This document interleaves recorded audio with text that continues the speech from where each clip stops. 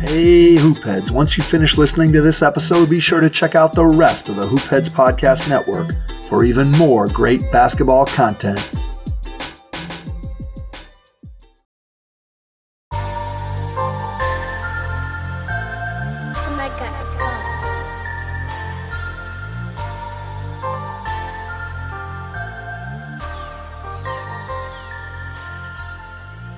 What's up, everyone? I'm your host, JJ Rivera, and I'm joined as always by my co-host, Kenneth Wilson, and welcome to 305 Culture, a show where you feel the heat. Yeah. Let's get down to this and talk some Miami Heat basketball. Well, Kenneth, before we begin, I always like to ask you this question. How you doing, man? Can't complain, man. Glad to be here. Always glad to talk some Miami Heat ball, and of course, and especially after a win.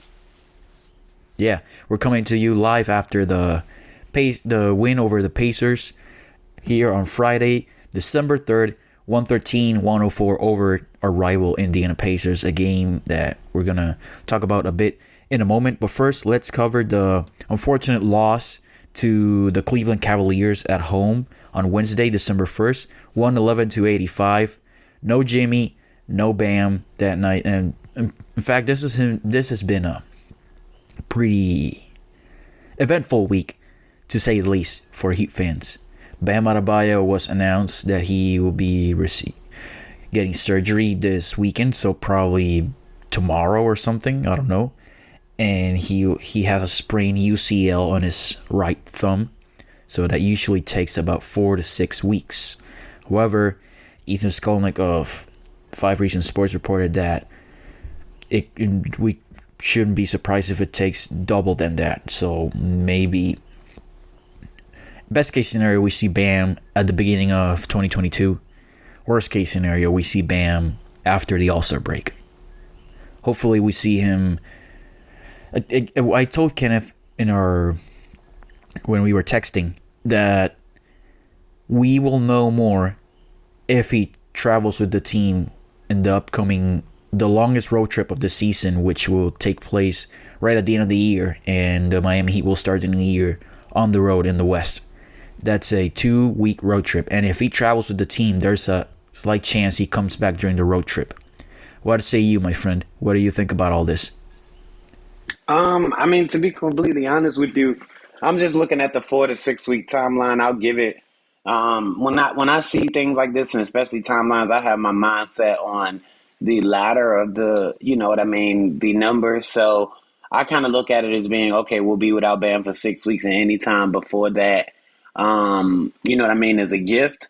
Because as far as like extended absences go, I feel like the best way to play this is to put all your cards out there and let the chips fall. Meaning, if it were longer, they would probably just go ahead and set it up front, and that stated anything early as a gift. So I'm just kind of looking at that 6 week time frame as a realistic, return date for me, and just hope that the Heat can keep their head above water until then. Yeah, hopefully. Unfortunately, as was mentioned in the article by Ethan Skolnick, that probably means we can kiss goodbye to his second All-Star bid and a Defensive Player of the Year campaign. But worry not, because I'm pretty sure Bam, I'm not speaking for him, but maybe he doesn't care that much about all those things. And this team is built to win a championship and with selfless guys. Unfortunately, if Oladipo comes back by January, we'll probably have to wait a bit longer to see this team at full strength. So, yeah, that date has been postponed of seeing this team at full strength. Not to mention, Markieff Morris is coming up on almost a month missed after the Jokic incident, which, by the way, I find strange that some people were accusing that fateful night in Denver, people were accusing Markieff of faking the injury. Well, apparently it's been pretty serious, because we haven't seen him ever since. But anyway, into the game. Cavaliers 111, Heat 85. Tough game for Miami.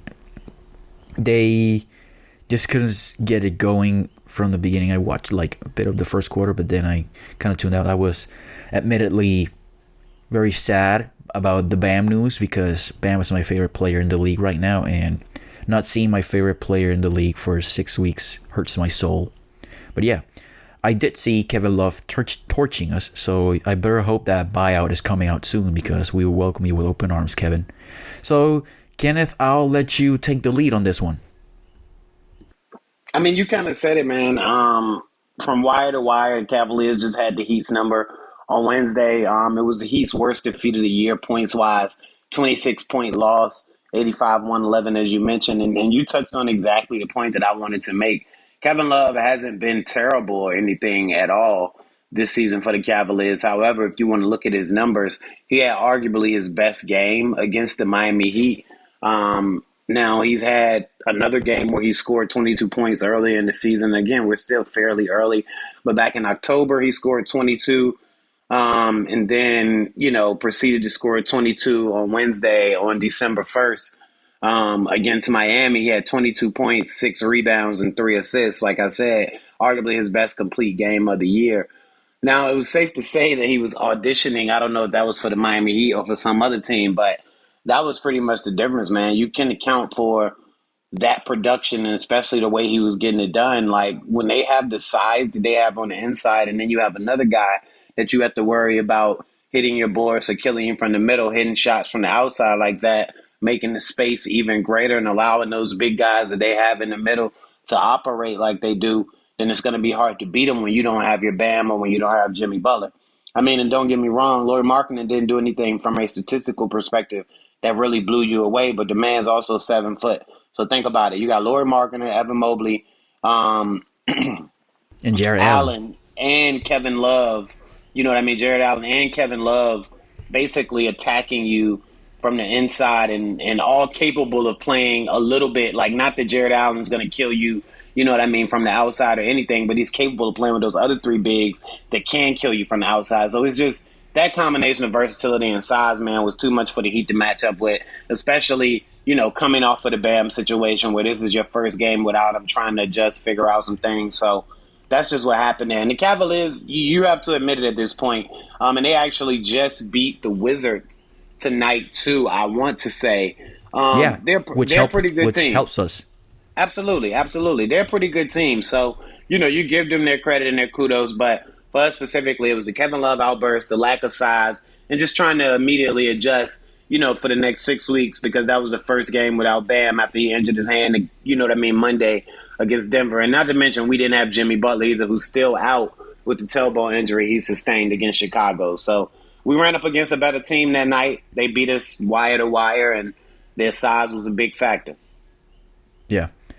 Admittedly, even without Bam, the small sample size that I saw, but Cleveland seems like a bad matchup, like for the Miami Heat, like one of the few teams that I could actually say we don't match up well with them, right? Because of size. Their immense amount of size and Evan Mobley's talent and Jared Allen's rim protection.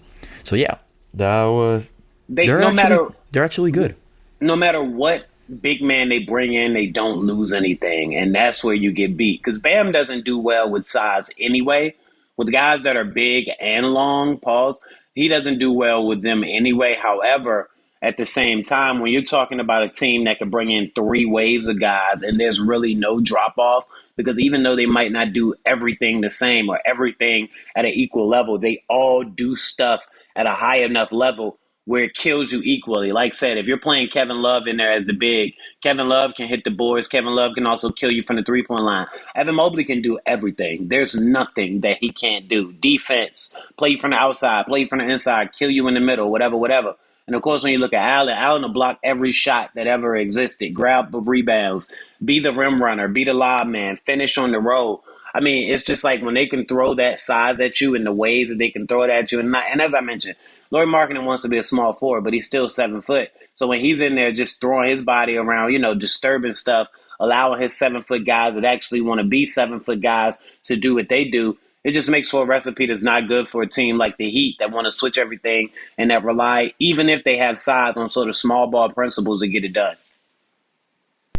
Something that I just remembered, I do recall you telling me in the offseason that Evan Mobley had potential to be special, even better than the first 2 picks and it looks like the Cavs hit a home run with that I pick. told you, bro. I told you if I had the choice, I might take him.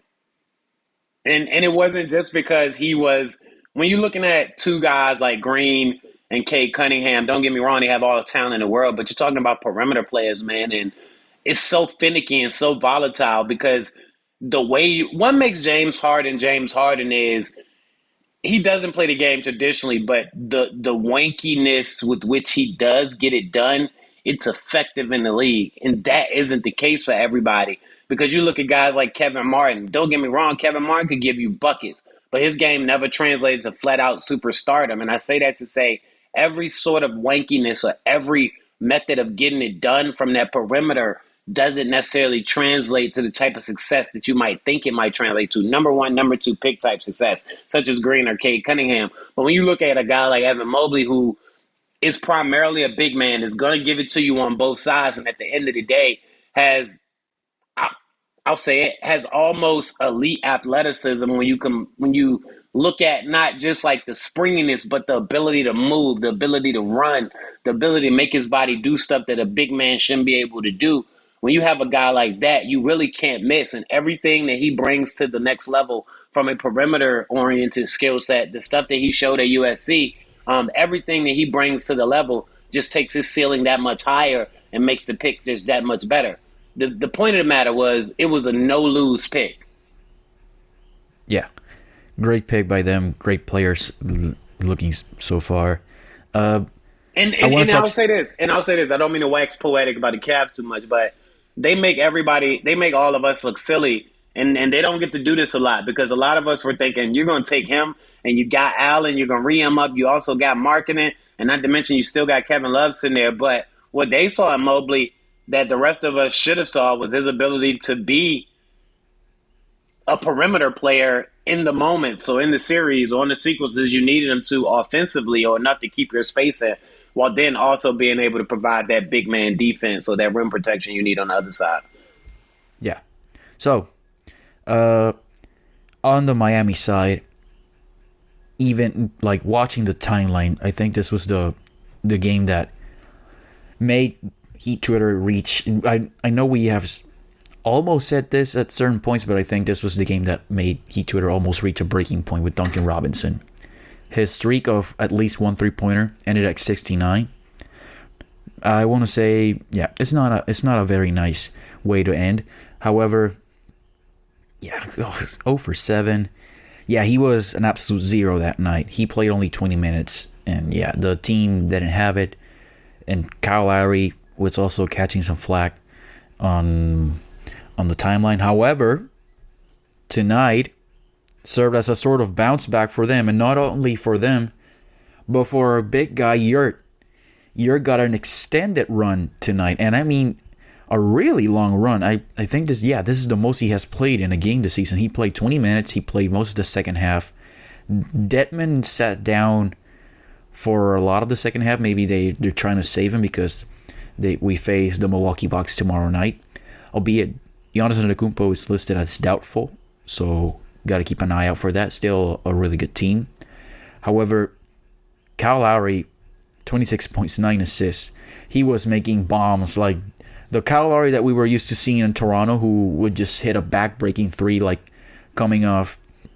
Like there was I want to say, I don't remember the quarter, but it was a 2-for-1 situation. So he just pulled up from Kyle Lowry range as he likes to do. End of the third quarter. And he made it. It was what we were accustomed to seeing from him in Toronto, and he did to us so many times. We finally saw him doing it, and before the defense could get set, before you realize what was going on, he was already pulling up. I mean, that's the Kyle Lowry you think $30 million will get you. Yeah, Duncan Robinson. I think this is the game that I've seen him drive the ball to the basket at will the most for the 3 seasons that we have been watching him play consistently. I don't think I've ever seen him drive the ball that much in a game and put the ball on the floor and try to make a play inside the arc. Right. This was the first time that I would say we saw him stick to it. Like, we've seen him give it to you in doses at the beginning of the game, in the middle of the game, at the end of the game.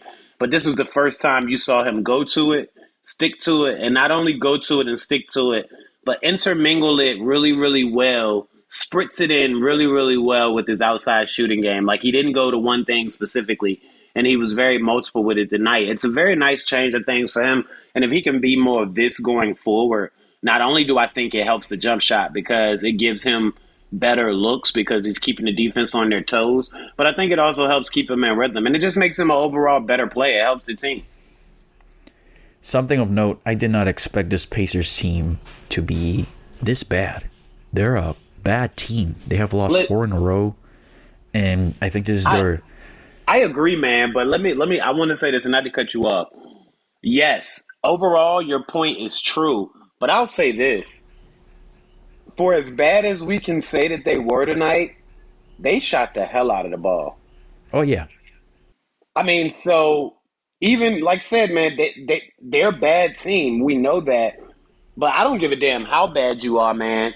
If you're going to shoot, you know what I mean? The first half, they were shooting about 60%, if I'm not mistaken. That's what I was going to say. I was looking for the specific number because I didn't want to be wrong. But, yeah, let's use that one. I know it was like 62 to be specific. But if you're going to shoot 6% in the first half, it's tough for any team to beat you. Now, Brogdon only had 1 point at the end of the first half, too, which is a weird thing.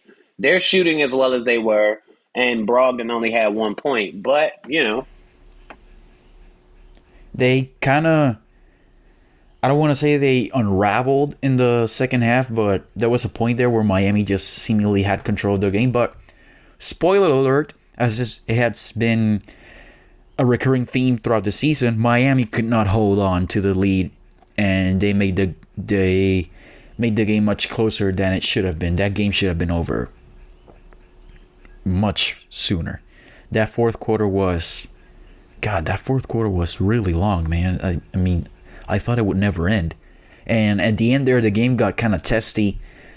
P.J. Tucker and Eric Spoelstra both got called for technical fouls on a bad call by the officials, but they were both really animated about it, and they got hit with technical fouls both. So that allowed Malcolm Brogdon to step into the line and cut the lead from 11 to 9. And the Heat. But then the play that they got called on technical fouls on got overturned. Yeah, it got reversed. But listen, I know PJ Tucker is a very competitive guy and whatever, but man, sometimes even when he was whenever we played against him, he really got on my nerves. Whenever he was sometimes he would just in the middle of the play he would start looking at the official and yelling at them, moving his arms really in an exaggerated manner. That's just who he is. But yeah, even when he plays for the Heat, I sometimes go man, is this really necessary? So I guess you gotta live with it. And I would not like to live with it, but you gotta. So I understand your frustration, but my thing is PJ's a guy that's thinking beyond this play. So I think that he's playing the long game when he asks for stuff like that. So in the future, in a big moment, when he's acting that way or when he's doing it, then it'll work. I think he's playing it like a coach would. And I agree with you. I mean, there are times where you should maybe think about, letting it go or being less animated. But I think PJ's playing the long game there. I was actually afraid he might get thrown out in that play because he leaned into the ref. And, hey, brother, he played you're going to hear me step in front of another player's mechanism when they're trying to talk. Like he was cutting Sabonis off. No, don't listen to what he got to say. You're going to listen to me. I totally get it. He was very, very demonstrative. Yeah. If it was any other, I'm pretty sure there would have been a lot of refs who would have just thrown him out of the game because he was. You were also about to say it. If it's anybody else, not to mention who the ref is, but because it's PJ, I'm sure he got a little bit longer of a leash there. Yeah, probably. And that's the case with many of these guys. Maybe I'm starting to see the vision that they have because Draymond Green is one of those guys. Draymond, Cal, they're three guys that you could mention right off top. Jimmy, Draymond, Cal. Let me see. Is there another one? Draymond is the worst offender. So sometimes I'm genuinely surprised that Draymond doesn't get thrown out more often. Because absolutely. He just leans he gets really close to the official and he's borderline yelling at them, and I'm like, oh man, this guy, how does he not get thrown out more often? This one goes without saying, but LeBron does it. Yeah, LeBron. I mean, we all know that LeBron's not gonna get. Well, he did get thrown out a couple nights ago, but yeah, that was in the middle of a fight. But Right, that was different. And they didn't want to throw him out then. They had to throw him out because they were throwing the other guy out. LeBron talked to the refs like his kids. yeah, but he's LeBron, and I know that Adam Silver has a direct line to the ref saying, "Don't throw him out unless it's something egregious." So, If you yeah, throw I guess him out, you're next, is what you're saying? if you throw him out, you're gonna get a memo in the mail. So, yeah. Tomorrow, Milwaukee Bucks, second night of a back-to-back, and the second of a 2-game road trip, and then Miami Heat return to their home floor on Monday, December 6th, against the Memphis Grizzlies. But let's talk about the Grizzlies for a second. I know this isn't Heat related, although they'll face the Heat soon. The Memphis Grizzlies just defeated the Oklahoma City Thunder by 73 points. And no, this is not a mistake. They actually did beat the NBA team by 73 points. Yeah. I mentioned this because, unfortunately, the Miami Heat were really terrible in the early 90s. They were an expansion team, and as it goes with expansion teams, those early years are really, really rough. I was not alive back then, but I mean, you can check out the records and all, and you can see that was a terrible ass team. So the previous NBA record for a margin of defeat was 68 points. The Cleveland Cavaliers, coincidentally, who we just played on Wednesday, defeated the Miami Heat by that type of score. But the Oklahoma City Thunder had other plans, and they got, I mean, none of the adjectives that I know about a team getting blown out do justice to the absolute shellacking that the team had. And I mentioned this to Kenneth. I don't care if you're rebuilding. I don't care if your two best players were out. Josh Giddey and SGA were not playing for OKC. If you lose by 73 points, you gotta take a hard look at yourself and what you're doing as an organization. Don't you think? I mean, it's tough to even justify that. Yeah, bro. I mean, you can't. You're an NBA team. That's what I was saying. You can't trot what you want to call an NBA team out on the floor and lose like that. Like if you paid for a ticket to see that game, you call the ticket office immediately and request a refund. Yeah. So, you know, I've been. This has been kind of like not brewing, but when you're NBA nerds like us and you're on Twitter all the time, you see some people that are starting to like complain a bit about, hey, we've got another process Sixers type of situation on our hands here. And we do know that there was a moment in time there where the process Sixers, they caught the league's attention. So at what point, this is year 2 or year 3, I want to say, of the rebuild, right, Kenneth? Well, I want to say year 2. Probably, I was going to say year 2 full on. Yeah. But at what point does the league once again start paying attention to this? Because this affects the league as a whole. They get. I'll be honest with you though, man. Because they have Giddey, because they have SGA, and because neither of them didn't play that night, you can write that off as a one-off, or even give them 2 games like that. But they can't have 5 games like that this season. But if their best 2 players don't play, and you have legit reasons, whether that's rest, whatever. And I know they suck, and those guys are young, so you shouldn't even want to rest. And that shouldn't be a legit reasoning. But if you can legitimately justify those 2 guys missing that game, then it's not something that you can penalize them for here. Now, if you start to, make that a regular occurrence where you're losing by 20, 30, 40 every night, and you're just not trying to field a successful or competitive team, then that's totally different. And don't get me wrong, because of who's ran that situation, they're gonna get the eyes, just like the process Sixers did.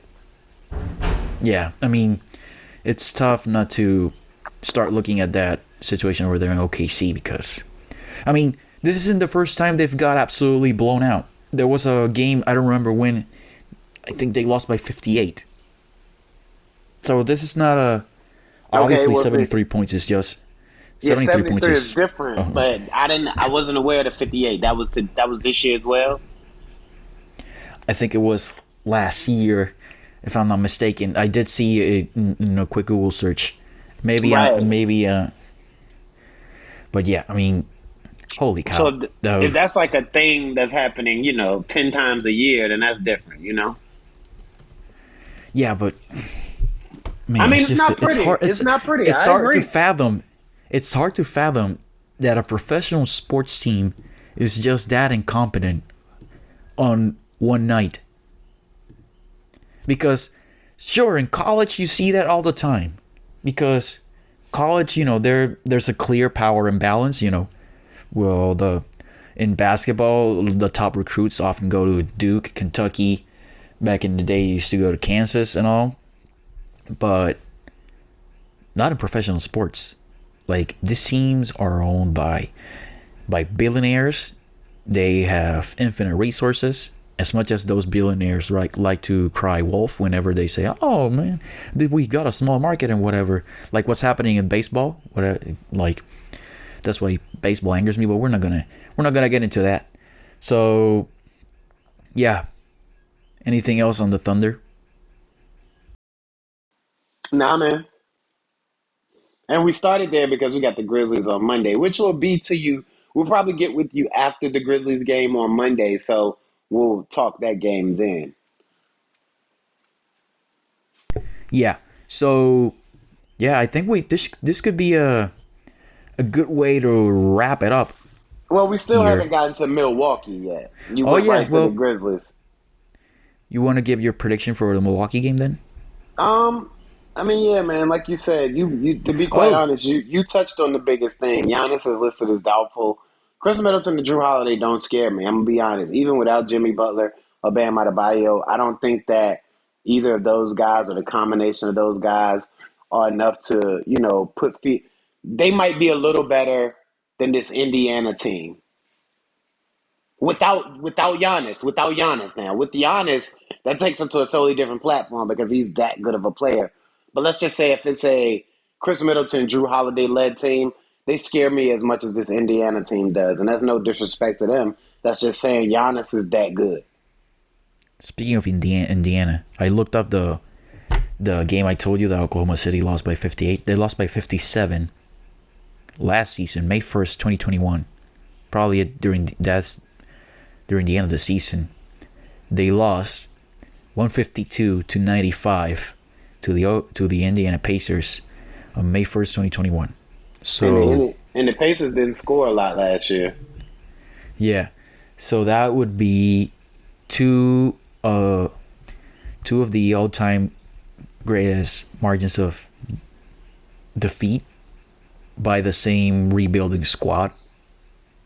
So, yeah, I think that speaks to what I was telling you about. Soon the league will probably have to start looking at that more closely. Very quickly, do you think Sam Presti ends up with the same fate that Sam Hinkie did?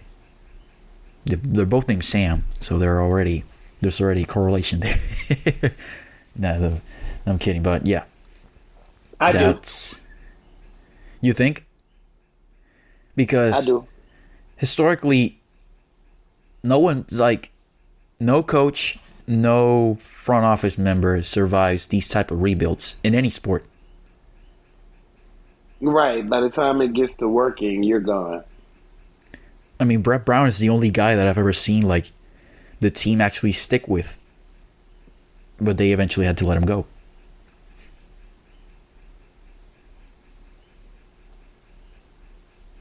I did not think we would be talking about Brett Brown today. Yeah, man. You went there, though.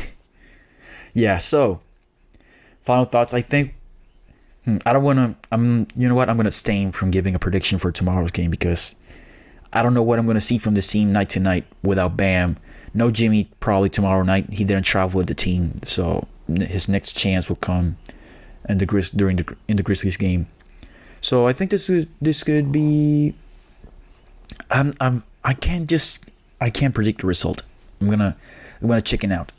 I got you. I think that if the team comes to play like they play on Friday night, they should have just as good a chance to win as the Bucks should. We can leave it like that. I probably should have given that type of answer, man. So, with that being said, Kenneth, this was a good win. I'm feeling high spirits. Let's see how we do tomorrow night. With that being said, again, thank you for listening to this episode of 305 Culture Podcast. Subscribe wherever you get your podcasts. You can also leave a short review and a 5-star rating. That will really help the show grow. Follow us on Facebook, Instagram, and Twitter at 305 Culture Pod. And where can they find you on social media, JJ? They can find me on Twitter at JJ Rivera NBA. That's at JJRIVS and Victor ERA NBA. And on Instagram, you can find me at JRivera98. That's JAIRO RIV and St. Victor once again ERA 98. And where can they find you, my friend? On Twitter, you can find me at K said K. That's K _ SAID _ QUE. Again, K _ said _ K. And on Instagram, you can find me at I am K Cirrus. That's IAMKCIRRUS, all one word. Again, at I am K Cirrus on Instagram. Thanks, guys. We appreciate you. Yeah, we absolutely appreciate you. Thank you for sticking with us. We'll see you next week. Bye-bye.